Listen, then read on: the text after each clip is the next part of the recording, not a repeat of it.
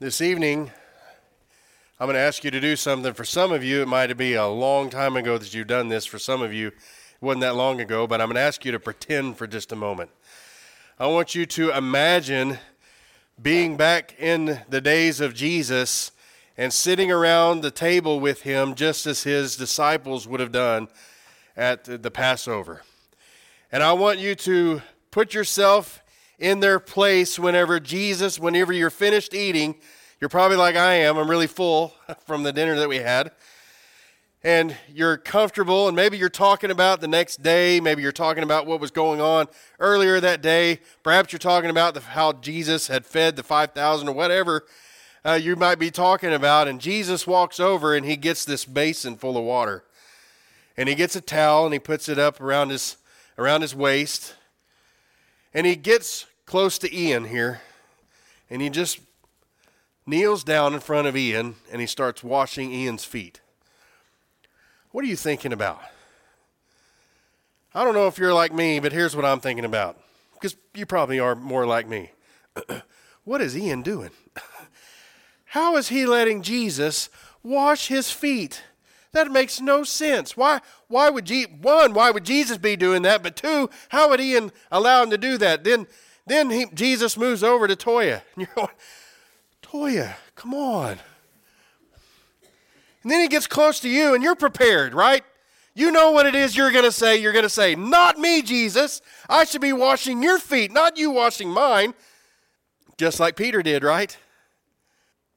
And so Jesus says, well, I have to wash your feet. Then Peter says, well, if you're going to wash my feet, then the whole body, right? Let's go all the way. Jesus says, washing your feet is sufficient. But there was a purpose to what Jesus was doing. There was a point, there was a plan behind what he was doing. What was the plan? What was that purpose? In John 13 and verse 14, it says, if I then, your Lord and teacher, have washed your feet, you also ought to wash one another's feet. For I have given you an example that you should do as I have done to you. Now, we're not going to bust out a bunch of basins here and start washing one another's feet, because that's not the point. The point is, serve one another as I have served you. That's what he's saying. You know, last night we talked about bearing one another's burdens from the perspective of a person that needs their burdens to be borne. That we be vulnerable with one another, that we be open and transparent with one another, so that we can allow people to serve us. But there's a flip side to that. Sometimes we have difficulty coming to people and allow them to serve us like Peter, because we're afraid they're not going to serve like Jesus. So there's a flip side to this. We also need to be servants. And so from this perspective, we're going to look at what it means to be a servant this evening. In Galatians 5 and verse 13 says, for you, brethren, have been called to liberty. Only do not use liberty as an opportunity for the flesh, but through love serve one another. So this evening we're going to spend a lot of time talking about what it means to serve one another. We find in this passage, or in Galatians chapter 6 and verse 10, says, therefore, as we have opportunity, let us do good to all, especially to those who are of the household of faith. Sometimes serving one another is when the opportunity presents itself. And those are the times that it's most convenient to serve one another. That it's not very challenging. It's kind of right in front of us. And what he says to do when those opportunities do arise is to act on it. To have a spirit of servitude that when we see something that needs to happen, we do it. The other night we talked about Zacchaeus, a man that I identify with. I'm a short man. I get him. And he saw the parade going by, and he went up on top of the tree, or climbed the tree so that he could see. And Jesus ministered to him. And we talked about how Jesus took time to do that. But notice it says, and when Jesus came to the place, he looked up and saw him and said to him, Zacchaeus, make haste and come down, for today I must stay at your house. You know, this wasn't all that much of a challenge for Jesus. The opportunity presented itself, didn't it? It was pretty convenient. Now, Jesus did have a mission, and he had somewhere to go. But in this case, it wasn't that difficult to just look up. Sometimes that's all it takes for us. Sometimes opportunities are all around us and we need to just look up and see what's going on and then act on it. Jesus didn't just look up and saw him and say, oh, good luck with you. That's not what he did. He said, make haste, come down, let's go talk. Because he saw a man who was in need, and he was in need of salvation. And so he met with him. Romans 12 verse 15 says, rejoice with those who rejoice and weep with those who weep. We need to be building the kind of relationships with one another that we see opportunities like this, that we notice someone who's weeping, and we rejoice with those who are celebrating. And we need to have those kind of relationships because it's really not hard once you get to that point. This kind of service is very convenient. It's not very hard. So what are some specific things that we can do to serve one another and make sure that we're doing that? When someone comes forward, occasionally that happens. We're all here already, and it may happen this evening. I don't know. Maybe someone will come to the front and they will ask for us to meet their needs. Maybe they'll ask for us to pray for them, or they'll ask for some counsel. You know what they need in that moment? They need your support. Amen. And you know, it's not hard to do. It's very convenient. You're already here. You don't have to go anywhere. You might have to come to the front and hug that person and let them know you love them, let them know you care. But anybody who comes up to the front ought to feel that. And that's how you can serve that person. And it's very convenient to be able to do something like that. This is a post on Facebook. I don't know how many of you use Facebook or Instagram or anything like that, but Kayla James, for some of you who may not know that name, Dale Lewis, who used to be an elder here, it's his great-granddaughter. She had a problem with alcohol. And in this post, she's celebrating 3 years of sobriety. You know, it's very convenient to show support for her and just heart the post. Just a little emoticon that says, I see this and I care about you, and so I'm letting you know. That's really not that hard, is it? But that's a service that we can do to someone like that who has struggled like that, but with the help of Jesus and the church, she's overcome it. And we ought to help celebrate with her. Rejoice with those who rejoice. We make it really convenient to contribute to the church. I'm not here to talk about giving and all that stuff, although that needs to be talked about, but my point is that is a way to serve one another. That way, when someone has a need in the church can meet that need. They can't do it without money in there. And Paul even talked about that's why we do this on every first day of the week, so that there's no special collection when I come, so that it's always there. And we make it really convenient. There's a box right out there. You're going that way anyway. Just drop it in. It's really not that challenging. It's pretty convenient. Don't leave your trash in the pews. Well, I know you don't have pews, but rows. That's really hard to get used to. We have chairs at home too, but it's hard to get used to that idea. Clean up after yourself. Nobody wants to touch your snotty Kleenexes. Nobody. Pick them up. And you know what? You're already there. And as you walk out, you're going to find a trash can. Just drop it off. This is convenient. This is serving one another, making sure that nobody else has to do that for you. These are some things that are very simple, very easy to do. But serving one another is not always easy. It's not always convenient. We saw in Galatians 5 and verse 13, he says, do not use liberty as an opportunity for the flesh. So sometimes we get wrapped up in our freedom and doing what we do and not being inconvenienced by things that are going on in other people's lives. And so instead of using that opportunity of freedom to serve myself, he turns that around and say, use that opportunity to serve one another when it's not convenient, because it's more convenient to serve me. It's more convenient to serve my flesh. He says, don't do that, but through love, serve one another. You know, we have a story in Mark chapter 6. John the Baptist had been beheaded, and Jesus needed an opportunity to go away and pray. He just needed a moment alone with his Father. And so he tried to get away for a little while, and his disciples ended up on a boat, And on the boat, they get in a little trouble, so he has to walk on the water out to meet their needs. He gets in the boat. They go to the other side. They're amazed by this, by the way. They're amazed by him walking on the water, as we should be. I think we look back at this and we think, well, that was amazing, yes, but we're so used to the story. No, it was amazing.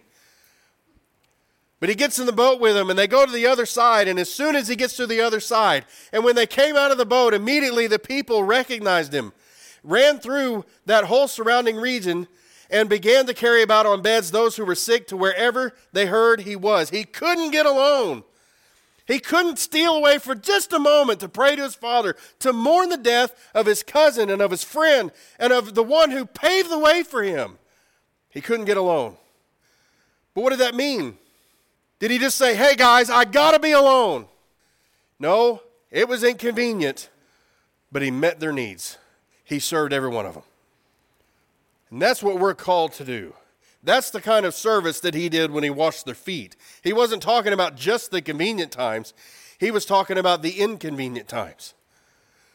We see in Matthew chapter 25, we have this parable that's given. And he talks about separating the sheep from the goats. He says, then the righteous will answer him after he explains why they were separated into the righteous. They will answer him saying, Lord, when did we see you hungry and feed you, or thirsty and give you drink? When did we see you a stranger and take you in, or naked and clothe you? Or when did we see you sick or in prison and come to you?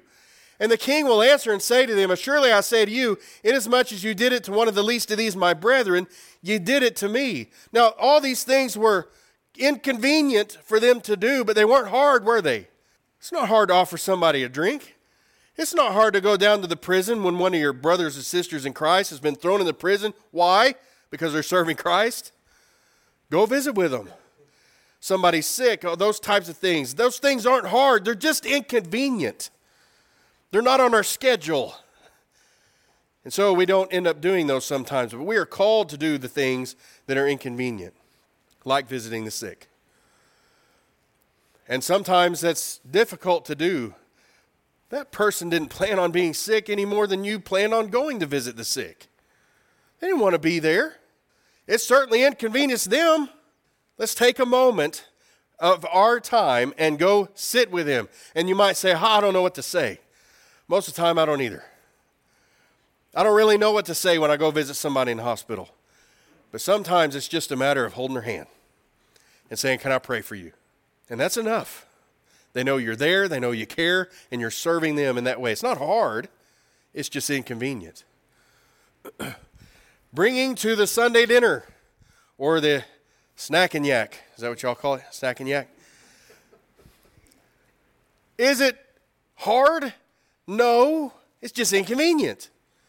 Yes, you have to get prepared the day before. You might have to go to the grocery store one more time, whatever. Those things are inconvenient, but it kind of goes into the convenient realm too. We're going to be here anyway, right? Do we really come to those expecting only to eat and not contribute? It may be a little bit inconvenient, but it's something that everyone can do. You know, there are times that I'm doing something and I get a phone call or I get a text, and it's really inconvenient at that moment that I've gotten that phone call or that text in that moment, and so I don't answer. Get back to them. Answer the call. Answer the text. Even if it's that weirdo. You insert the name there. Because you know them. You know the people that call you up and you're on the phone for hours and you go, I really don't have time. Figure out a way. Figure out a way to answer them. That's how we can serve one another. It's inconvenient, but it's not hard. Or are we just too busy? Sometimes we get too busy in things and we have a plan, we have a schedule, and over here I'm going to do this thing, and somebody then says, hey, you know what? Why don't you come over to our house? Why don't you come over here and enjoy dinner with us? Well, I had dinner plans over here by myself. Drop it. Go. That's how you can serve someone else. It's not hard. It's just inconvenient. Volunteer. if there's a work day, if there's a whatever, if there's duties that need to be done for the church, sign up and do that. Now, I'm going to talk to the leadership here for just a moment. If you're in leadership, I'm talking to you. Because here's a challenge that I have.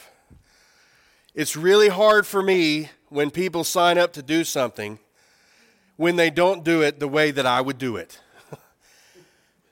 I want them to do it the way I would do it. So a lot of times, I don't allow them to volunteer. I just take over and do it myself. That's not helping the church. Allow them to serve. Let them do their duty. You know, the widow that came up to the treasury and dropped in 2 mites. Can you imagine what some of them are thinking? How useless is that? 2 mites? Yeah, I'm sure Jesus is real impressed by those 2 mites. But he was, wasn't he? Because she did what she could. She gave her all. The woman who poured out the ointment on Jesus, you know what they said? What a waste. It wasn't a waste. Jesus says this is for my benefit. She's not wasting anything. So allow everyone to serve and let them do it in their way. You know, it won't be your way. And that's okay. Let them do it. Because we need to be a people of service. Because that's who Jesus was. He was a person of service. And when he left it to the apostles, he said, do it this way. And they did it. Did that mean they did it every way the same? No, they did it the way. In Acts chapter 2, Peter preached to who? The Jews. And so he recalled Old Testament scripture. He knew that the prophecies would work on the Jews. Paul in Acts 17, when he's there meeting with all those heathens and those pagans, did he talk about Old Testament scripture? No, that wouldn't work. He said, look, there's this inscription to this unknown God, and he even quoted their poets. Man, he didn't use scripture, he used their poets to describe to them what needed to be done. You see what I'm saying? I hope you see what I'm saying. Jesus says, go do this, and they went and did it the way they needed to do it. He let them go and do it. And that's what we need to do as well. We need to be a people of service. Hebrews 13 and verse 15 says, therefore, by him let us continually offer the sacrifice of praise to God. That is the fruit of our lips, giving thanks to his name. But do not forget to do good and to share, for with such sacrifices God is well pleased. Our sharing with one another, our serving one another is a sacrifice, and it's meant to be. It is meant for us to do things that are inconvenient. It's meant for us to be sacrificing. We see in Mark chapter 10, verses 42 through 45, that Jesus is talking to them about the difference between the Gentiles who lord over them and the kind of master or teacher or ruler that we should be if we are a part of his kingdom. And he says, for even the Son of Man did not come to be served, but to serve and to give his life a ransom for many. That's the kind of sacrifice that Jesus calls us to. He gave his life as a sacrifice, as a ransom for many. And with our sharing, we are committing those sacrifices. And with those, God is well pleased. By this we know love, because he laid down his life for us. And we also ought to lay down our lives for the brethren. But whoever has this world's goods and sees his brother in need and shuts up his heart from him, how does the love of God abide in him? We ought to be willing to lay down our life for the brethren. Every brother, any sister, even the weirdos, even the ones we have a hard time getting along with, all of them. We ought to be willing to lay down our life, because that's what Jesus did and that's what he expects. Now, that type of sacrifice for our brethren is a one-time act.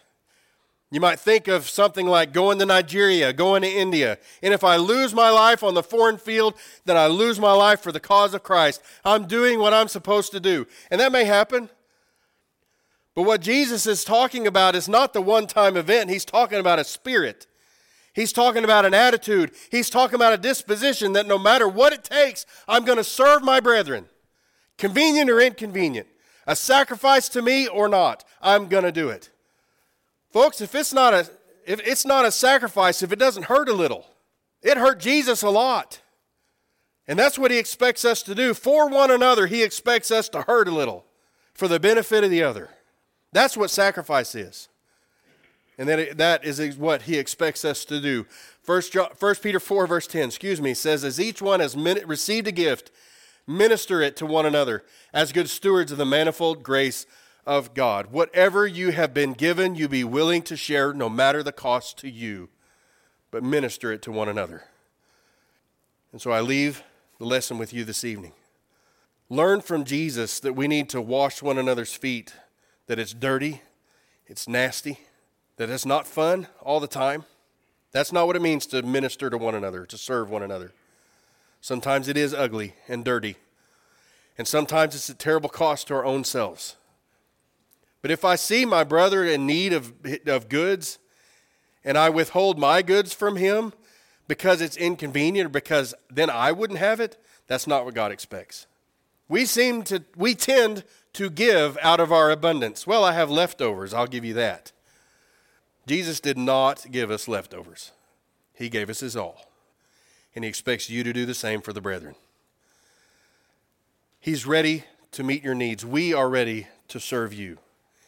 If there's something going on in your life, now's the time to be vulnerable, as we talked about last night, to be transparent. And hopefully, we have learned from this that we will be the kind of people that would be willing to bear your burden, that we would be willing to sacrifice whatever we need to for your good, that we would serve you in whatever way we can. If you have a need, please let us know by coming forward and sitting on the front while we stand and while we sing.